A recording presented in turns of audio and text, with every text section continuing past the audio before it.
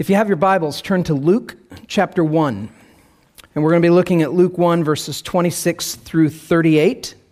So, New Testament, Matthew, Mark, Luke, third book in the New Testament. Should be about 3/4 of the way through your Bible. And we're going to start to unpack this Christmas season. And the way we're going to do this is we're going to spend the next 4 Sundays and then Christmas Eve kind of camping out on the idea of the gift of Christ, this gift that we've been given in the person of Christ. And in the weeks to come, unpacking how He is the perfect gift. When you think of the offices, so to speak, that the Lord gave His people in the Old Testament, the offices of prophet, priest, and king, Jesus is the perfect prophet, priest, and king. And this is what we're going to be unpacking as we study the book of Isaiah in the coming weeks. So really excited about that. But I wanted to take a minute now just to read a passage of Scripture that probably most of you are very familiar with. And it's very fundamental to the core of the Christmas season from Luke 1, 26 through 38. And it's when the angel Gabriel comes to Mary and tells her that she is going to have a son. So here's what it says. In the 6th month, by the way, the 6th month there is a reference to, sorry, I won't do this the whole time, but you need to know this. The 6th month is a reference to, the angel came earlier to a woman named Elizabeth and told her that she was going to have a son as well, who would grow up to be John the Baptist. So she is 6 months pregnant when the angel visits Mary. So that's what the 6th month is a reference to here. In the 6th month of Elizabeth's pregnancy, the angel Gabriel was sent from God to a city of Galilee named Nazareth, to a virgin betrothed to a man whose name was Joseph of the house of David. And the virgin's name was Mary. And he came to her, and he said, "Greetings, O favored one, the Lord is with you." But she was greatly troubled at the saying and tried to discern what sort of greeting this might be. And the angel said to her, "Do not be afraid, Mary, for you have found favor with God. And behold, you will conceive in your womb and bear a son, and you shall call his name Jesus. And he will be great and will be called the Son of the Most High. And the Lord God will give him the throne of his father David, and he will reign over the house of Jacob forever, and of his kingdom there will be no end." And Mary said to the angel, "How will this be, since I am a virgin?" And the angel answered her, "The Holy Spirit will come upon you, and the power of the Most High will overshadow you, and therefore the child to be born will be called Holy, the Son of God. And behold, your relative Elizabeth, in her old age, has also conceived a son, and this is the 6th month with her who was called barren, for nothing will be impossible with God." And Mary said, "Behold, I am the servant of the Lord. Let it be to me according to your word." And the angel departed from her. Let's pray. Father, illuminate your word for us this morning. Give us eyes to see, ears to hear, and hearts to be shaped by what you're telling us and showing us through your word. It's in your name, Jesus, we pray. Amen and amen. So when I was a little kid, growing up, I grew up in the farmland of Indiana, and I lived on a gravel road where during the planting season of the year, the harvest season of the year, I couldn't see down the road because there was corn.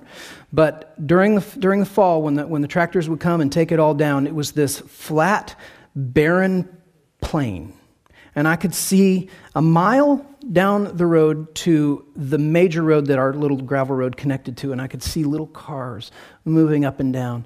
And my grandparents, my Nana and Pop-Pop, would visit us every Christmas.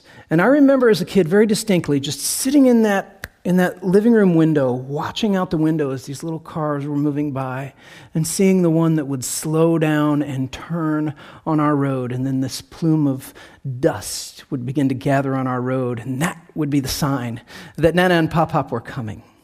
And this was every year. It was something that we looked forward to. And the reason we did, because we wanted to see them coming down the road, because we wanted to be able to meet them in the driveway to help them bring in the stuff, which involved a giant cheese wedge-shaped orthopedic pillow, and lots of presents.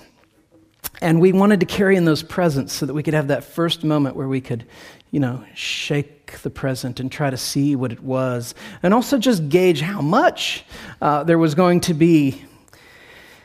And they always, they did that thing where they would call my parents and ask, what do they want? And so they'd always bring these great gifts. The presents from Nana and Pop-Pop were wonderful.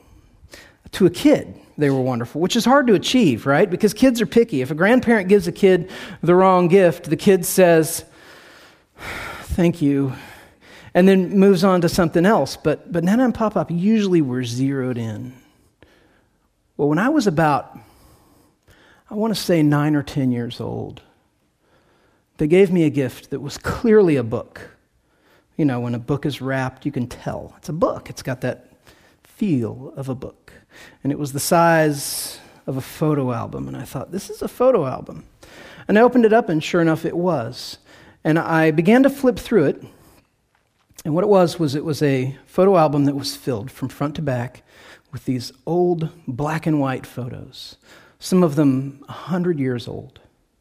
And these little slips of paper, handwritten in my Nana's hand, telling me who the people were, around what date the picture was taken, and where.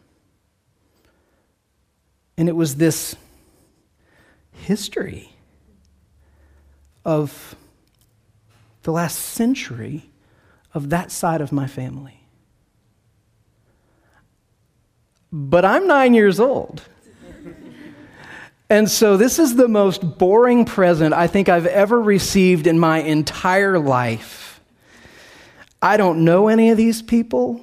The pictures aren't even in color, And so I muster up the best thank you that I can give, put the thing aside, open another present from my mom and dad, and it's this shoebox full of Raiders of the Lost Ark trading cards, like almost a complete set, and the Empire Strikes Back trading cards, almost a complete set. Now we're talking. These things are double-sided. They're from space, some of them, and so I have these two gifts, right? This black and white photo album from Nana, and then these collector's trading cards of Raiders of the Lost Ark and Empire Strikes Back. And I have to tell you, before that day was over, I got to looking at that photo album and thought, what would look good in that photo album? These Indiana Jones and the Raiders of the Lost Ark cards. So I took every scrap of paper and every photograph out of that album, put it in the shoebox that the Indiana Jones cards came in, put the Indiana Jones cards in the photo album. And then I put that shoebox in my closet and forgot about it. Until, how many of you are mad at me right now? I did this until my mom said, we were talking about some relative, and she said, yeah, we'll get the photo album. I'll find a picture of her. And I was like, yeah, about that. I took it. They're in the shoebox. And she looked like I killed somebody. What was going on here was that I had been given a gift from my Nana of inestimable value. As I stand before you today, that shoebox ended up on my closet floor, and our house flooded, and they're all gone. They're gone. I don't have them anymore, and I can't get them anymore. They're gone. But she gave me this gift that as a boy, I looked at it and I thought, I don't understand what value this holds at all. But what Nana understood was, this is your story. I'm telling you your story. This is your history. You need to understand this. Oh, that I could go back and see those pictures and see the cars in the backgrounds and the way that the people dressed and these things that were part of my history. They're just gone. And we're like this, aren't we, with gifts? We've been given gifts in our lives that have been precious to the giver, but to the receiver, to us, we've thought, it's okay. It's okay. Christmas is that way, where God has given us a gift. It's a gift that is telling us our own story of something that we need to know to understand who we are. And often, our honest response to it is that we think, it's all right, but we find a better use for it than to let the season that we're in right now actually hold what it's meant to hold. So a lot of times we'll take the contents of the season out and replace them with other things and kind of forget about that. Christmas is about a gift. There's no two ways about this. It's about a gift that God has given us that we fail to understand. And it can be so ordinary to us. It happens every year. The music is the same. The decorations are the same. The stores are the same. Everything's the same. We get into it. And if you're honest, how many of you are like me and you just think, yeah, in a way, this is a season that I look forward to just getting on the other side of so that things will calm back down. I'll have my life back. I'll have my calendar back. I'll have my schedule back. Christmas is a burden to us. But God has given us this gift. And it's an extraordinary gift given to very ordinary people. And we think we know what there is to know. But we have this season now to say, Lord, give me fresh eyes to see what you've given. And so we start at this place where we have this young girl, Mary, who gets this visit from this angel. And what he tells her undoes her. She didn't know all that there was to know. And she didn't pretend to, but she knew that the angel was bringing her a message that she understood, okay, this is changing everything. This is important. When you think about Mary, the Virgin Mary, put away the plastic nativity on the courthouse lawn, Mary. And imagine her. She's a teenager probably, maybe 15 years old. She's grown up in a small, out-of-the-way town that isn't really a town that you brag about being from. She's a townie. She's got a boyfriend who has this dubious honor of being of the line of David, but is poor and blue-collar, living in this out-of-the-way town. He has a royal lineage, and yet none of the benefits of that. And they're going to get married. So you have this picture of people whose lives are simple. Their lives are honest. They're working. They're working toward a life that they could live out together as husband and wife. And then the angel comes and interrupts this in a way that is dramatic. The angel tells her something that leads to this young couple living as fugitives for a time. They have to hide from Herod. Not only that, but it's not just that they're fugitives from the Roman rule, but now they also kind of have this implausible story to explain to their friends and relatives about why she's pregnant when they're not really yet married, and their answer is, well, God did this. I mean, the angel is fine with that story. The Lord is fine with that story. But what relative or friend is not going to say, So their reputations are in question. They're fugitives. They're getting these suspicious, questioning looks about their virtue. And then when they have the baby and they present him in the temple, there's an old prophet there named Simeon, a man who's been in the temple waiting for him, and he receives this baby. He says, "Oh, Lord, you can take your servant now. Let me depart in peace. My eyes have seen the Messiah." And while he's singing this song of praise, he turns to Mary and he says, because of this baby, a sword is going to pierce your soul.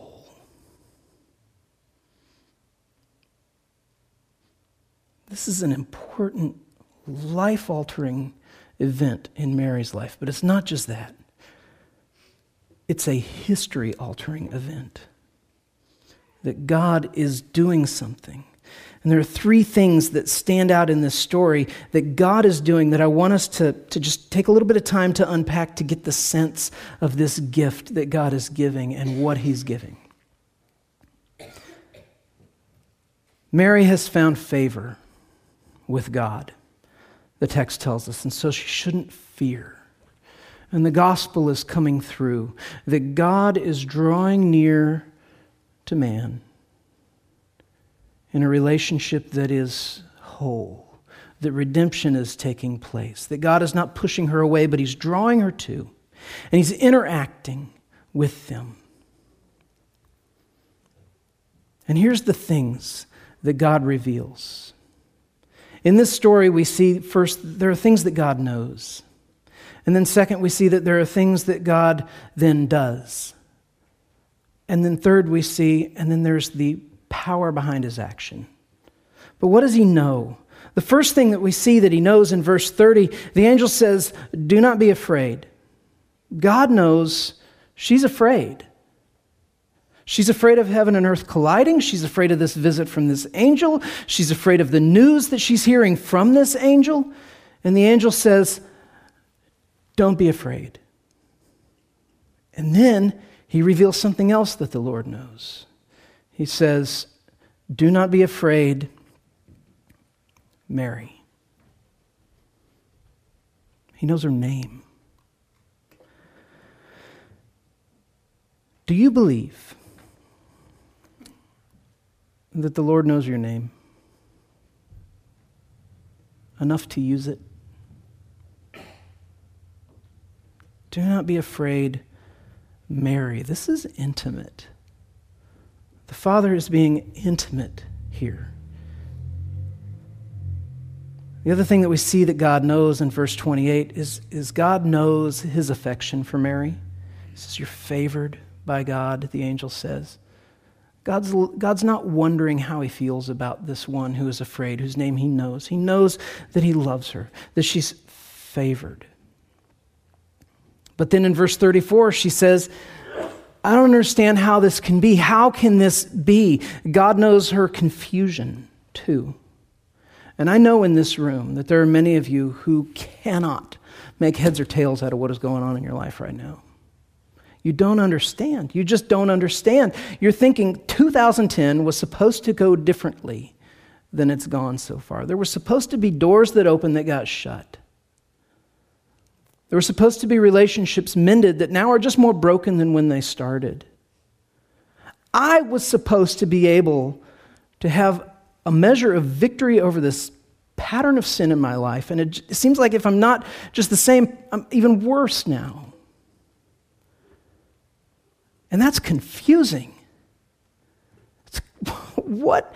I don't understand. I don't understand, God, when you tell me not to be afraid, when you call me by name, and you tell me that I have favor in your eyes. I don't understand why you're approaching me this way.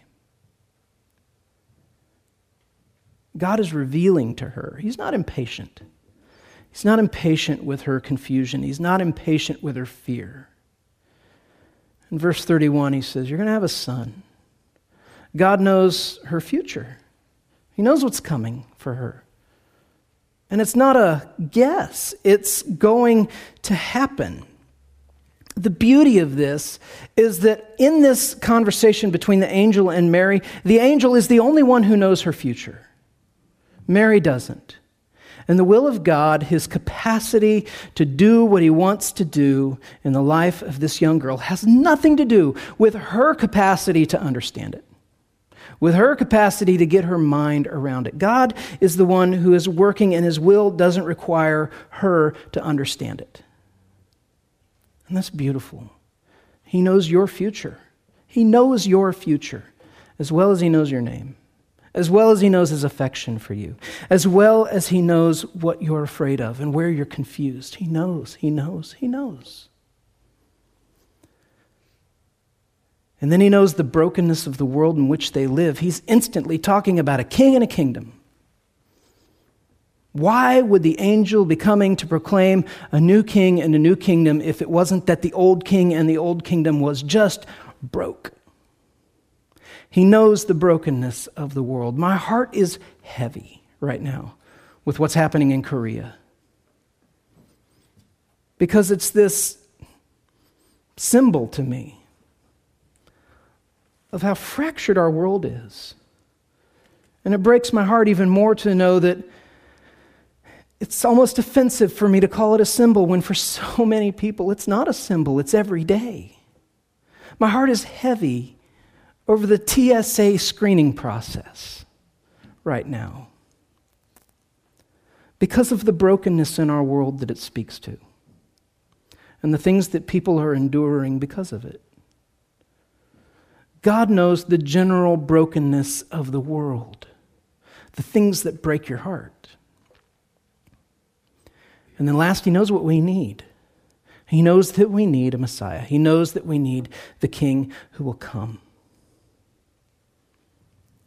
And this is the gift that he promises. Have you ever been surprised by a gift that maybe it wasn't, the same price as a Lexus, but it was special because it was for you in a very particular way? And you're overcome and overwhelmed by the thought and the worth of the gift as the giver is speaking to the receiver. I love you, and I got this for you. That's what Christ is for God's people. It's not arbitrary. He knows we desperately need this. And you know what? We don't. Not to the degree that the Lord does. We don't understand the depth of our need in the way that the Father does, who is sending his Son. And he's sending him anyway. So he knows all this, our fears, our name, his affection for us. He knows our confusion. He knows our future. He knows the brokenness of the world. He knows what we need. But it's not enough for God to just know this. If he's just saying, I know all that stuff, that doesn't help us at all. We see that he's responding as well, that he's doing something about this knowledge. And it's elaborate when you think about it. I don't know if it's comedy in Scripture or not, but he says, you're going to have a son, and you're going to name him Jesus. And Mary says, how? Since I'm a virgin. And here's the answer. Well, the Holy Spirit will come upon you, and the power of the Most High will overshadow you. Therefore, the child will be born and will be called holy. Is that an answer exactly to the question of, how is this going to be since I'm a virgin? And the answer is essentially, God's going to do that. And nothing's impossible for God. God is going to act. And what you see is Mary moves from this posture of uncertainty and fear to this place of, all right, then let it be to me as you have said. Do what you're going to do. How does Mary know that God can do this miracle? God has given her Exhibit A in Elizabeth, her cousin. Elizabeth is an old woman who's been barren her entire life. She's married to a priest named Zechariah. And they've been trying to have a son. They haven't been able to. And the Lord sends an angel to visit them and says, you're going to have a son, John the Baptist. And when she says, how can this be? The Lord is going to do this. And also look at your cousin Elizabeth, because she's 6 months pregnant right now. God is in the business of miracle births.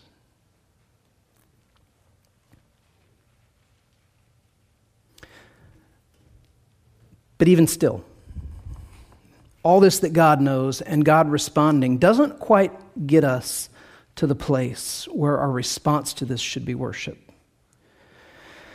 Because what if he can't actually do it? What if he knows all this and he has a plan, but it's a long shot? That's where the text kind of finishes up with us. that it's not a long shot. Christmas is not an almost near miss even. This is God hitting dead center in the middle of the target. He says that this Son is going to reign. He's going to reign over the house of David and over the people of Jacob in a kingdom without end. He's got that kind of authority, that kind of a power. So God knows what we need. He responds to that need by saying, I'm going to send a Son, and the Son that is coming is the one who has this power, who will reign forever and ever, world without end. Hallelujah. So there's this intimate encounter between Mary and Jesus in this story of Christmas. And here we sit in 2010 in Nashville, talking about gifts that we haven't understood the worth of, talking about this old familiar story. And nothing has changed, brothers and sisters. Your fears, He knows. And He has given you what you need in His Son. His affection for you, while you may be confused about that, He is not. He is not. He has given you His own Son. If you know His affection for His Son, you know something of His affection for you, because He gave His Son in your place. That was a big thing I just said. And He knows your confusion. He knows the things that are... He knows what is responsible for the holes in the drywall in your home. He knows where you're hurt. He knows where you're scared. He knows where you're just barely hanging on. He knows. He knows this. And He knows your future. And He knows your name.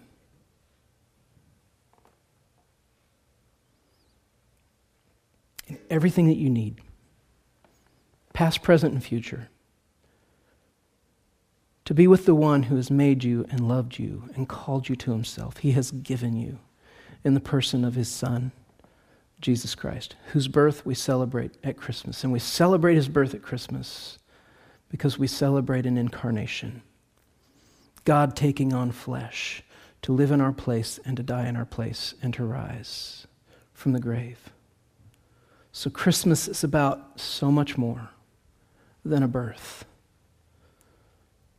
But without that birth, the story loses its power.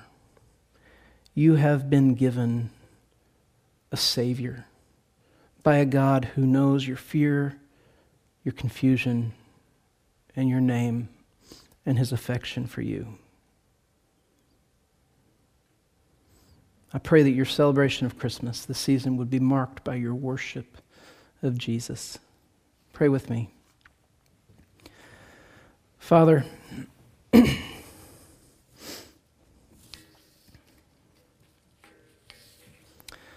know that throughout the ages, people have looked for the angle on what made Mary so exceptional, that God would choose her to bear your Son. Lord, I pray that you would open our eyes to see that what makes this story so exceptional is how unexceptional Mary was, how like us she was in her fear, in her confusion, in her upbringing, in her circumstances. Lord, we thank you that you have brought our Redeemer, our Savior, our Messiah into the world through such extraordinary circumstances, and yet using such ordinary characters in that story. Father, I pray that you would tune our hearts to sing your praise this Christmas season, that you would blow our minds with the gift, that you would cause us to be people who linger over these pictures of Christmas that we see, that we wouldn't just flip through this album of images that we feel are so familiar, but that we would be people who would stop to look and behold what the story tells us, what the pictures show. It's in your name, Jesus, we pray, and for your glory. Amen and amen.